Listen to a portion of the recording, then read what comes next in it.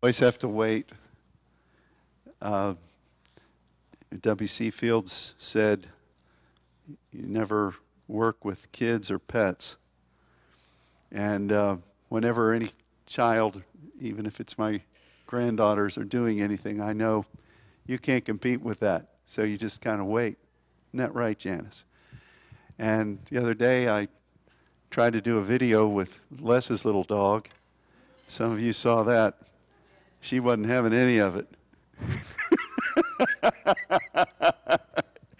Oh my goodness. And you could, oh dear God. This coming Tuesday on Saints Radio, I've asked the Sparrows to join with me. And there are some good testimonies and some things that they're going to be talking about. So don't miss that. And I'm so grateful for the testimony that Nancy gave about her dad. That's a blessing. And there's been so much emphasis today on miracles.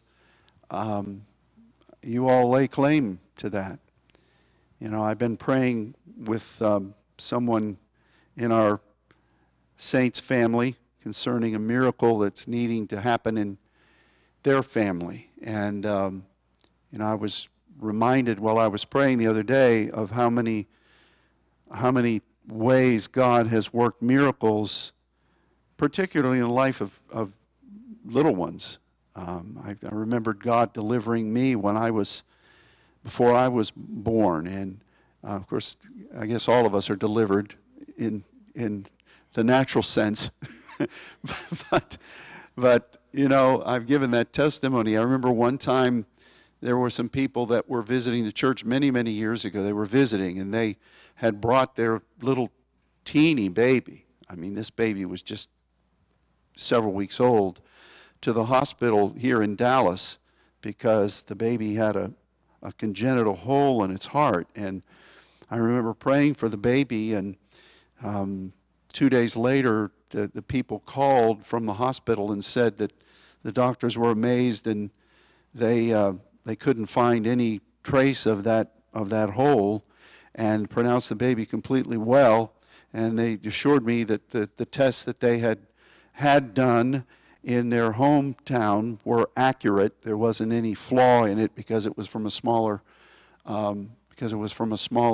city, and they went on their way. I haven't seen him since, but we rejoice in that. And I just was remembering a number of ways that God has worked in that way, and I'm believing there's been an emphasis today on the miraculous.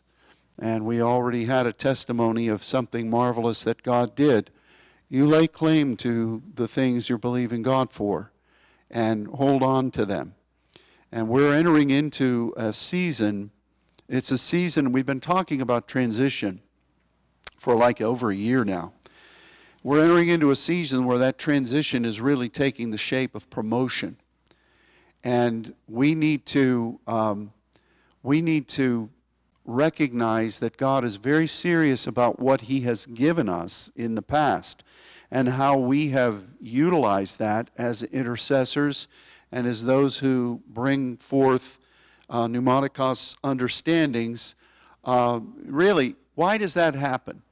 I think that it's kind of like a formula in God. It's a principle in God that when you're partnering with Him, He allows you to share His secrets that he has designed for you to partner with Him in. And then as you do that, then you come away with understandings that are shown powerfully in the Scripture.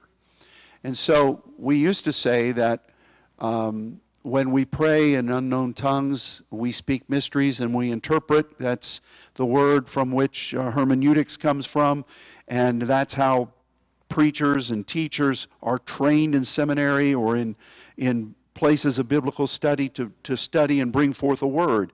And we used to say that that's why God was giving us so many understandings from the Scripture, and that is true to a degree, but the larger picture is that those unknown tongues and those diversities of tongues are gifts that God gives to be used within that partnership with him. And we are very much blessed in that way. And I'm angling toward the sermon today. We're going to be looking at a few passages of Scripture, but you may want to turn to John 16. We're going to be looking at verse 23 through 27. But over the past couple of days, God has been impressing upon me the many things, the many teachings that he's given us concerning intercession and what it means to partner with God. And he has been telling me to begin to put them together in a synergy of the same thought. And it's amazing how God, over the years, has just laid out the various facets of partnering with him as sons and as intercessors. And I think that as we probably at seminar, a couple of sessions are going to be devoted to this, as we look at the flow pattern of what God has given us from his word, deeper understandings of various aspects of prayer and what our prayers are and how we utilize it. When we look at it in the full spectrum of what he has revealed, there are going to be new things that he shows us from that synergy, from that understanding. And then, in addition, he's going to take us into new places in his word that we've never seen before. So this is a very exciting process, and it's really a meditation process which the Scripture talks about. You know, David loved to meditate on the things of the Lord, and when he did, God would reveal tremendous things. So we're in that mode right now, and the reason we're in that mode is that God is saying what we have been privileged to partner with him in foundational understandings. God is going to build off that in phenomenal ways in the days that are coming. And sometimes people say, well, why didn't we see this from the beginning? Why didn't we see this aspect from the beginning? It would have been so much more helpful. In no strata of your educational process does it work that way. You know? When you're studying a lot of things and you're painstakingly learning things in school, when you get into a real-world application of them, you kind of wish you could go back. I think, gosh, if I had known, I'd have paid attention a whole lot more, or I'd have committed things to long-term memory, not just short-term memory, so I can make good grades. It'd be great if I could go back knowing what I know now. We think that all the time. But what I do see in retrospect is that God has been preparing us for these times. And we're going to look at an aspect of prayer that is very powerful in this beautiful red section of the Gospel of John. And we're going to see something about what we talked about on June 20th in regard to asking the Father in that term aiteo. That message is available for you from June 22nd. The outlines are up here. But we looked at that, and now God is, after several weeks, building on it further. And let us read John 16, beginning at verse 23. In that day you will ask me nothing. Verily, verily, I say unto you, whatever you shall ask the Father in my name, he will give it you. Hitherto have you asked nothing in my name. Ask, and you shall receive, that your joy may be full. These things have I spoken unto you in Proverbs, but the time comes when I shall no more speak unto you in Proverbs, but I will show you plainly of the Father. At that day you shall ask in my name, and I say not unto you that I will pray the Father for you, for the Father himself loves you, because you have loved me, and have believed that I came out from God. Now there are two different words that Jesus uses here to describe prayer. And it's very important that we understand what these are, because it clarifies what this means. It clarifies what he's saying. The one word that we're supposed to be praying is that word aiteo. And you know that word is used 70 times in the New Testament. 70 times. That should speak something to you right there, because 70 is used in a number of ways in the Scripture, and it always has to do with a greater group of people that God sends out. You know, you have the 12, which is a governmental structure.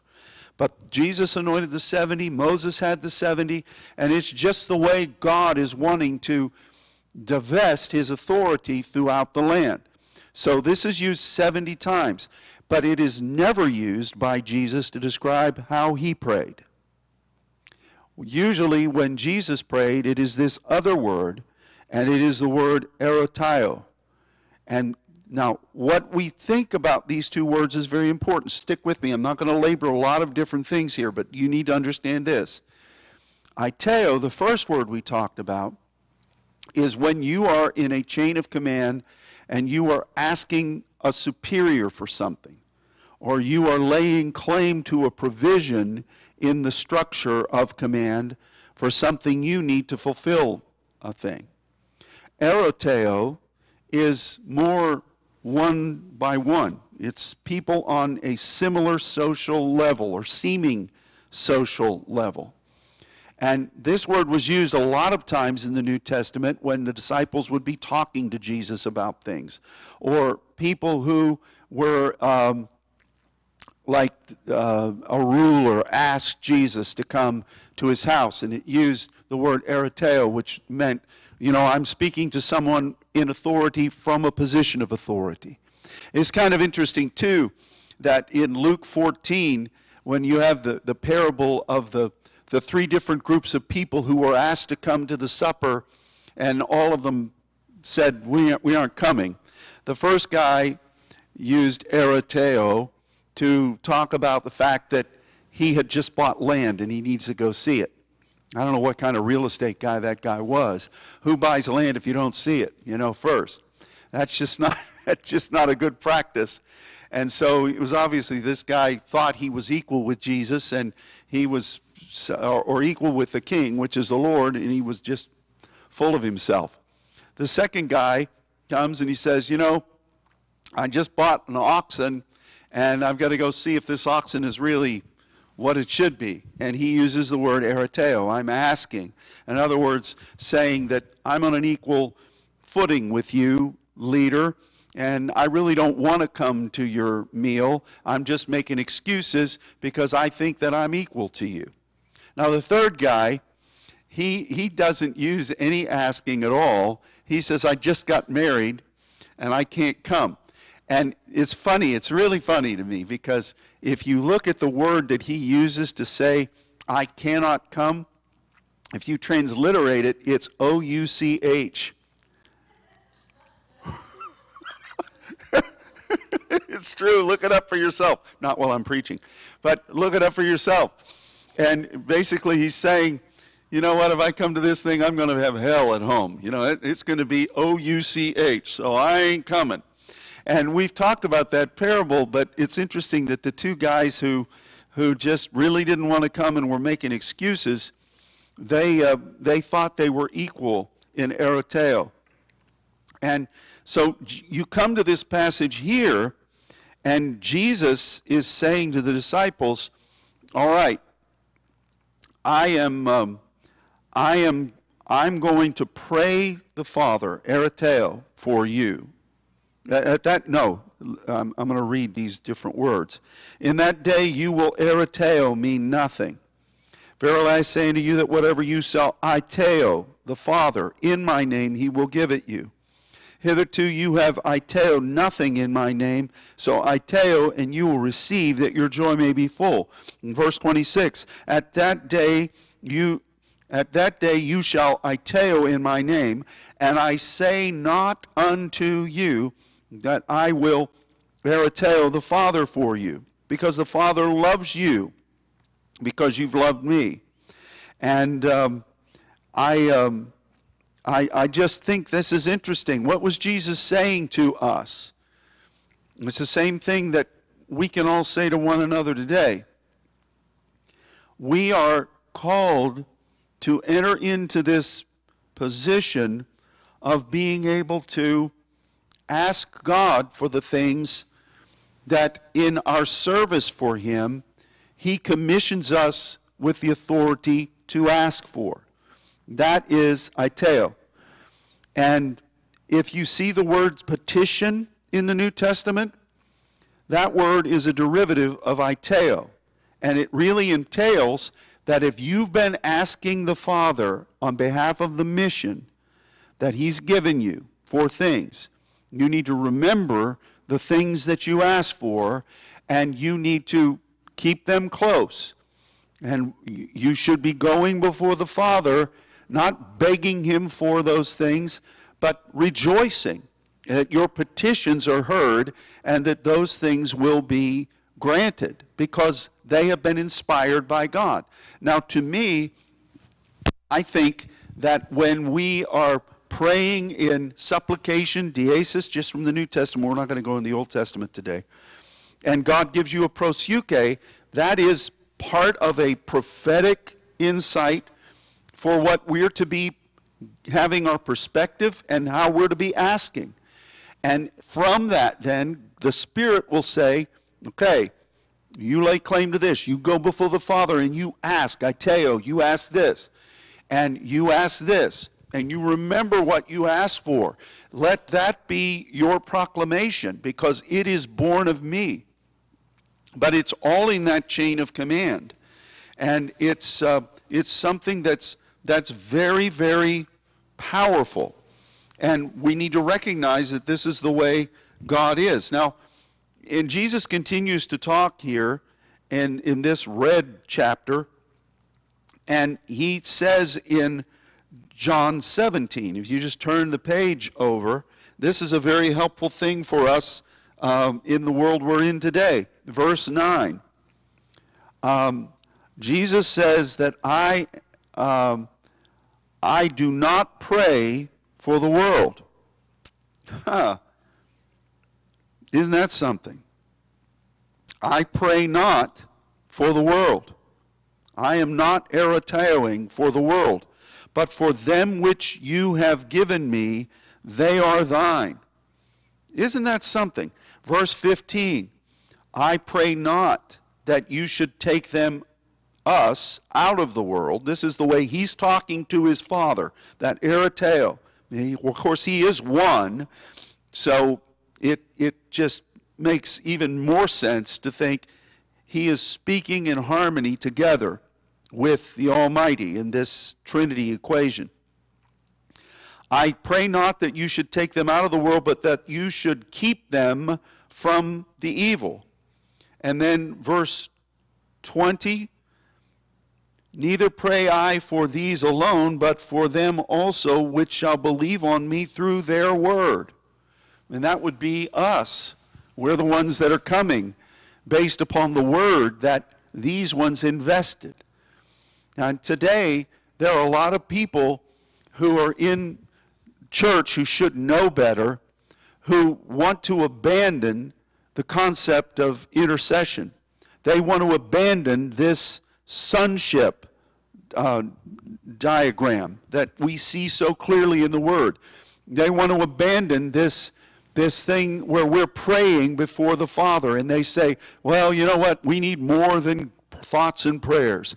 And they think that we should go out in the world and abandon what it is that God, through the Lord Jesus and throughout the plethora of Scripture, we should abandon that and just become social agents so that we can show ourselves. And Jesus says here, I am not, if you think I'm up with the Father praying for the world, forget it. He says it right here. Here it is. And no matter how many times people slice and dice and deconstruct the Scripture, this passage is pretty clear in all of them. And doesn't mean that he's already given himself for the world. He loved the world. But he has given us the authority to be asking the Father, aiteo, and then to remember those petitions, and then to be able to keep laying claim to those things that we know. Now, it's interesting, too, that we talked about supplication, and we studied about diesis and proskunē, and the New Testament supplication, where we're partnering with God. And that word, diesis, again, is an extension of deo, which is to bind. And to me, whenever you see that word, and it's not used that often for prayer, it's speaking about the burden that you have as someone who is partnering in supplication. And there's a difference between us praying in our petitions, things that we lay claim to and we're declaring because God has put it in our heart, not just because we heard somebody else preach it or because we think in our mind this is the way it should be, or we were listening to Hannity the other day and he said this is what's happening and we should be declaring those things. That's not what our petitions are. They are according to what God has given and what our assignment is. But when we're partnering with God in diesis, from that then comes the burden, which is what deo means. We're bound to that thing. It is ours. And there's a difference between the burden and us making these requests. There's a difference between those two things in the way you feel. They could be considering the same topic, but the burden of supplication is something that really is a binding influence through the power of the agape of God that holds you to that thing that you have partnered with God in. And you don't want to be free from that. In fact, that's the strength you have. And that's how when you go and you first bind the strong man, or you bind whatever you see on earth and it is bound in heaven, that's the strength of it. It's not you just running around because you read a scripture and you think you've got power and you're binding, you're doing drive-by bindings and you're doing all these things. That binding is only as strong as your partnership in supplication, because that's the harmony of how that word is used. So that's a bedrock of what we are. And when you understand that, you understand all the scriptures wherein that word is used.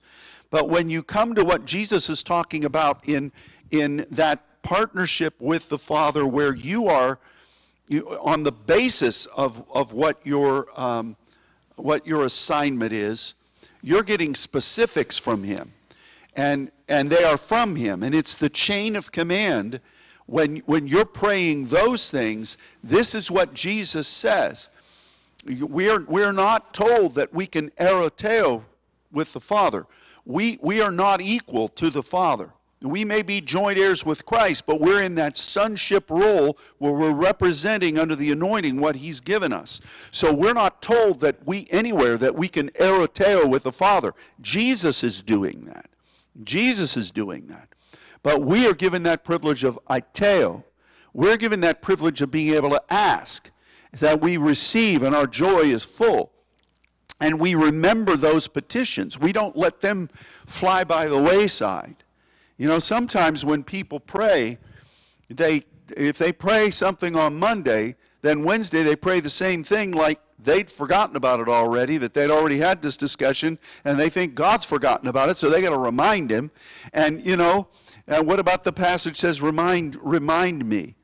Well, that's more God saying, okay, when you come before me, you tell me the things that we've talked about, because it's important that you know you're taking a stand. I've given you the authority. You are representing me. It's interesting when God says something like that, because so many times in the Scripture you see angels asking questions, or you see God asking questions, and it's not because He doesn't know the answer, and it's not because he just likes hearing it repeated. He just wants to know how much you believe. He wants to know how much you recall. He wants to know how much you are really standing on that partnership, because He's given you the authority. So I think this is very interesting what Jesus has said here, and it's an amazing thing to see this all laid out. And again, the Spirit of the Lord is the one that chose these threads of understanding. And those words are used for specific reasons in how we walk with God. So we really need, and we're going to, believe me, I'm giving you forewarning, in the next couple months, we're going to be revisiting a lot of things that we've studied over the years, and we're going to be putting them in position in the flow pattern of what God is doing. because we need to know this if we're going to represent him. And further, it helps us to understand what the Scripture is truly saying. You know, otherwise you read this and Jesus said, you know what? You're not going to ask anything from me, you know. And people think, well, what does that mean? I thought he was up there praying for my parking spot. You know, I thought that's what he was praying. But when you look and you see, this is what he's saying. I'm going to the Father. I'm going to be talking to him about, as the great intercession, about his will being done and what you need to be doing. And I'm going to be praying that you will take a strong stand in the place that you are planted. I'm not going to be asking him that you're removed from that, but that you will overcome in it. That's what Jesus is praying. And he's saying, okay, well, what you need to be doing is you need to be talking directly to the Father, because you are partnering, you are supposed to be partnering with him. And as he reveals what he wants to do, you ask that. And this is because he loves you. And this is because he's given you that privilege. And there's a big difference between those two words. And guess what? Jesus is the one who was saying them. Jesus is the one who was teaching these. And if we don't understand those concepts, how in the world do we know what he's saying? You know what I mean? Hallelujah. Now this, just as I was looking at this, and I felt strongly led to bring this before you today, I was reminded of something that we shared many years ago. And it's the whole concept of ask of me in the Old Testament. And the Sha'al. And we studied on it, wrote about it. It's a good theme, but guess what? It fits perfectly with this concept that we've been talking about. Particularly, let's look at one that's a real famous one. It's Isaiah 45, verse 11. And this one says, "Thus says the Lord, Yahweh, the Holy One of Israel, and his Maker, Israel's Maker, ask me, Sha'al, the things to come concerning my sons and concerning the work of my hands, command me." Now the first thing is Sha'al. That is the kingly authority. That was the privilege of kings. And it really indicated the intimate relationship you have with God. And I've talked about how that word really found a transliteration into our society, to where you can even talk about the shawl, about how it's upon someone's shoulders. And it represented who you are before God. Dare we say it could represent the mantle that God gives us. But it is a kingly authority, and from that we walk in relationship with God. It's commune with God. You know that this Sha'al was really not an undergarment, but a garment that you wore, that perhaps you wore around your home. You didn't necessarily reveal this in public. It was something that was like a I don't want to call it a T-shirt. I don't want to become that loose with it. But if you were intimate or you were in the home with someone, you might see them wear that, and they were known by that. And I'm just touching on this teaching, but that's how you ask concerning sons. But then when you command according to what his hands are doing, that word, Hebrew word sawah or savah, means that you are participating in an authority structure or in a structure of a family. And you are then communicating what the agenda is. You're communicating what the head of the house is wanting to have done, and you are partnering with the work of the hands, the family business. And it's not like you're off doing whatever you wanted to do like the prodigal did, but you are parroting, you are declaring the things that the family has agreed upon that comes from the top, and it's the work of the hands. So to me, this works perfectly with what Jesus is saying in this passage in the middle of John. Different words, but same concept. You are before the Father. You are precious to him. He loves you. You need to begin to hear from him from that point of relationship, and you need to be making declaration in accordance with what he wants to do. That is your petition. And, of course, then the diesis and the prosuke, which is supplication and prayer, that's more of how you set in motion that partnership. You have committed yourself to God. It's the base of your authority. You are gaining his perspective. You are gaining what he's wanting to do. And he bit by bit tells you things that then becomes your perspective. And it becomes the basis by which you view things and what you expect to happen, what you prophetically are looking forward to see revealed. That's a wonderful thing. And through that we make our declaration. But when it comes to the actual specifics of praying, and you are hearing from God, and you are then making your request. You are speaking forth what you know he wants to do. And you're sure of these things. You're not taking shots in the dark because the Father loves you. And Jesus is saying, look, I'm redeeming you to the Father, so don't be directing your aiteo toward me. You ask the Father in my name, in conjunction with what I've laid before you. And this is important for us to see. And we need to begin to trust this. We need to begin to trust this is what he laid in motion for all of us. This is Jesus' parting words, as it were. And we need to glean this and know that this is what he means. He's really emphasizing it a lot right now. So what is Jesus praying? Well, he's praying for the will of the Father to be done through you. And he's also talking to Father about the things that are happening in the world. He is not praying for the world. That's what we just read. He's not. But he's praying for you who are in the world, that you will stand strong. Does Jesus not love the world? Well, he's already shown that he loves the world. But, see here again, that's just one of those heathen ideas or Catholicized ideas or that says right now, God loves everybody. He sent his son to die on his cross, and he loves everybody. So how could he send anybody to hell? There isn't a hell anyway. And how could he be judging anybody? He just lets anybody do what they want to do, and it's just all happy-dappy, and we're all just going to go on through Buddhist heaven, and we're just going to be up there with him. That is not what the Scripture says. Jesus loved the world. And he wants everybody to come to him, but he's the only way. And when you know him, you're redeemed to the Father. He's not then your step and fetch it, where you just got a bunch of scriptures and presto changeo, like you rub the Bible 2 or 3 times and up pops Jesus and you tell him what you want him to do. That is not what he does, is it? No way. You never see that episode on The Twilight Zone.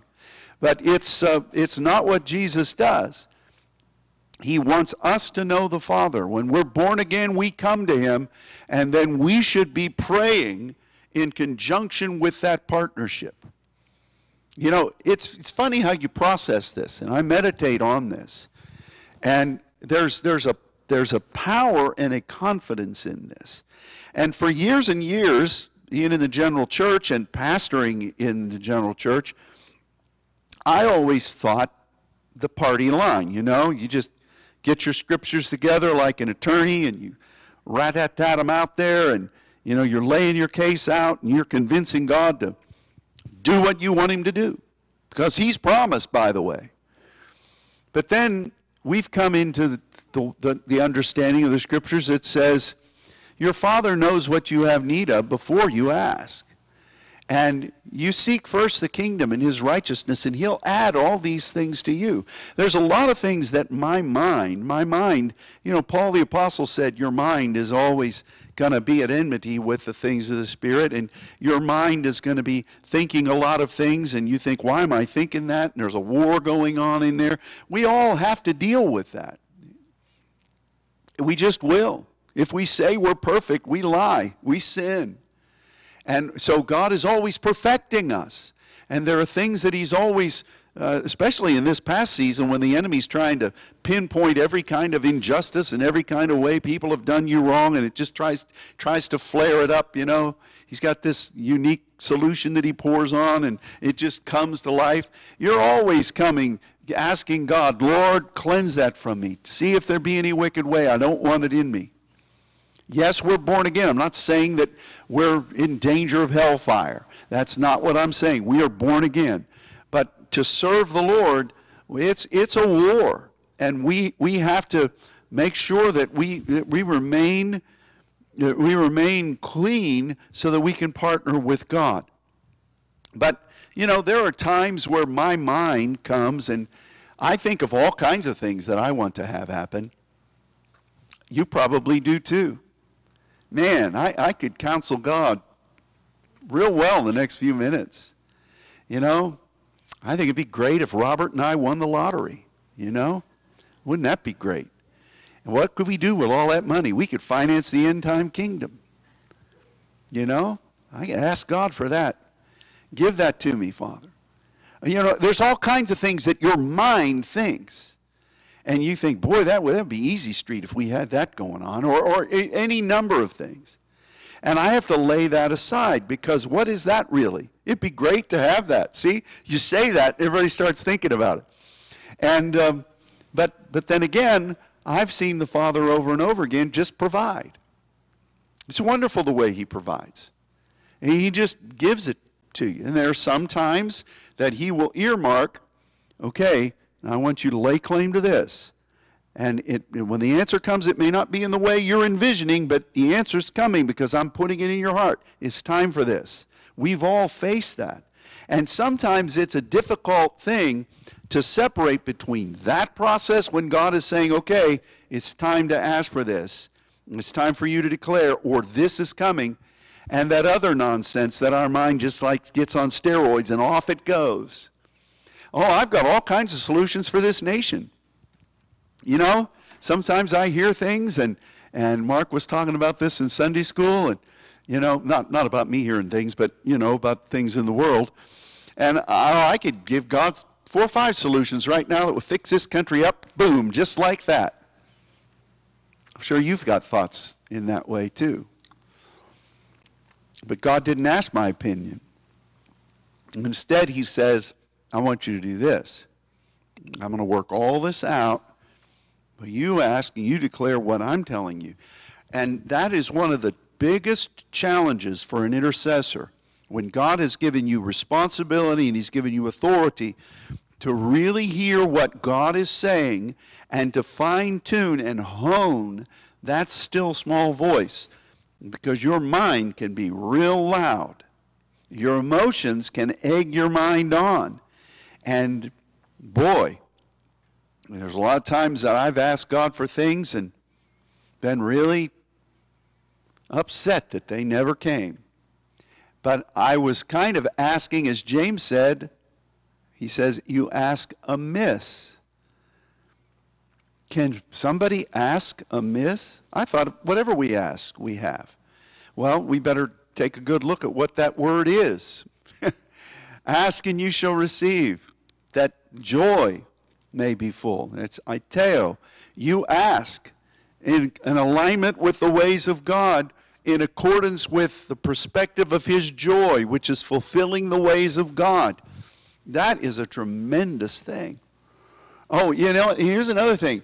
A lot of times my mind wants to ask for things that get me out of situations, that will just absolutely clean me away from the mess that I'm supposed to be overcoming. You know, it's like playing a baseball game. You know, I don't want to just get on base and move the runner up and then score a couple of runs. I just want a couple of grand slams. Let's just get it over with. And but Jesus says, you know, I'm not praying for you that way.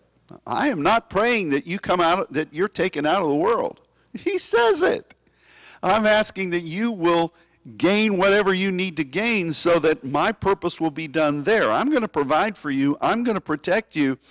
But in that place, you've got 2 voices in you. There may be other voices trying to get in there, but you've really got two voices.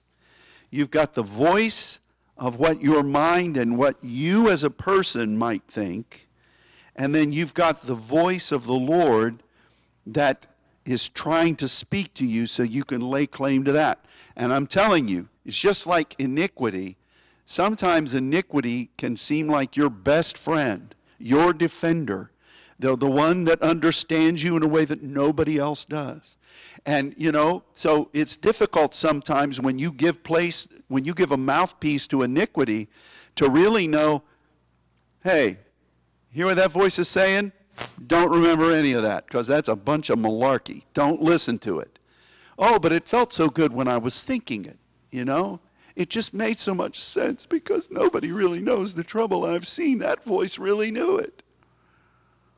Sometimes it's hard to separate the voice of righteous thought from the voice of iniquity because it kind of broadcasts on the same wavelength, because iniquity is twisted purpose. So the voice of purpose can very much sound a lot like what iniquity will say, defending you, helping to bring your cause out, because you think God's not listening.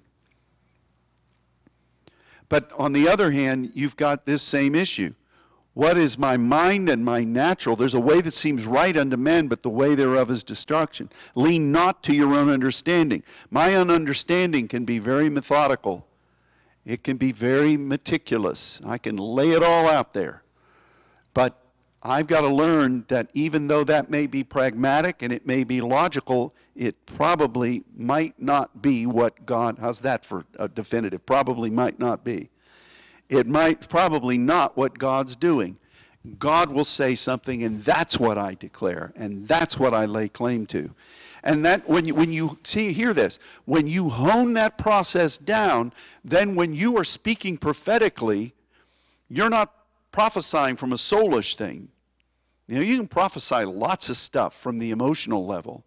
And you can perceive things in people from your seer's giftings, and you can get in there and work it to where they're reacting and they're responding, and, I'm sure they're feeling good about it, but the real word from the Lord may not be coming. You may be getting a response, but you may not be speaking what God is really saying. So what do you want? A response or what God is saying?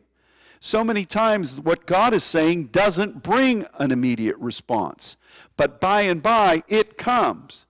How many times was God speaking to Elijah up on the top of that mountain? And Elijah kept talking emotions. He kept talking his iniquities. He kept talking all these other things, and God just keeps reiterating his word. Elijah wasn't hearing it.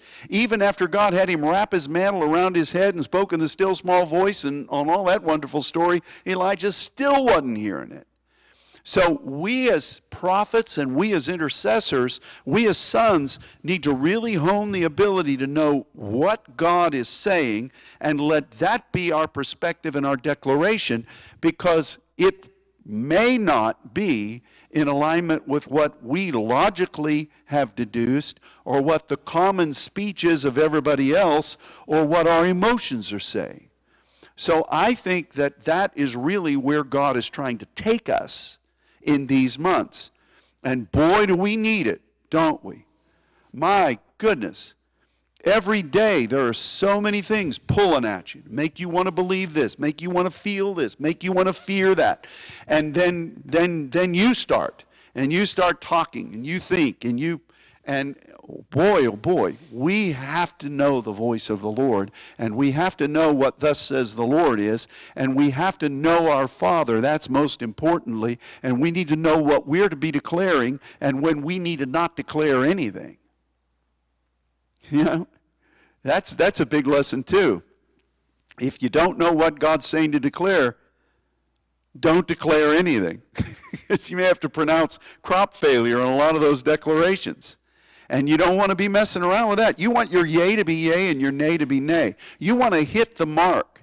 You don't want to shoot 15 arrows hoping that you might hit with that's Scud missile prayer. And that didn't work for Iraq, and it's not going to work for us. We got to be right on, don't we? So that's really where God is trying to take us, and he is taking us. But it's because of our partnership with him, and it's because of where we are in him and what we're to be in him. So this difference between aiteo and eritao is really important, because it's what Jesus uses over and over again through that red section in the middle of John. And if you really want to know what he's saying, and not just throwing in your own interpretation of what prayer is, because if you do that, you can come up with anything. It's like a math equation.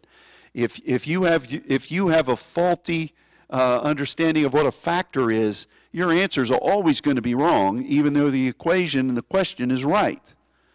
So you want to make sure that you know what the answer is. You want to make sure you understand what these words mean, so that then you can understand what Jesus is saying and what he's doing today. So I wrap it up and end it by this. You are precious to the Heavenly Father. Jesus is heavily invested in you knowing the Father. And he is praying that you will triumph in your terio. And he is praying that you will fulfill the will of the Father. But you asking the Father is something that Jesus says you have to do. It's none of this, Jesus, take the wheel. You have to do it. Okay? You have to do it. And this is what God wants. And it's what you're called to be doing right now. Listen, in these days, it's the atmosphere is ripe for this kind of partnership. Sin is abounding. God's grace is much more abounding. And so I encourage you to embrace that role of partnership and sonship. Don't forget to pray every day. You know, look, there are a lot of influences trying to keep you from doing that. You get tired. You got a lot of stuff to do.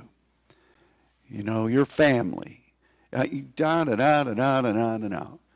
the most important thing you need to be doing is praying. And, you know, it's like that old commercial for Wolf Brand chili. How long has it been since you had a big steaming bowl of Wolf Brand chili? That's too long. Anybody remember that commercial? It's probably real big over in Togo. But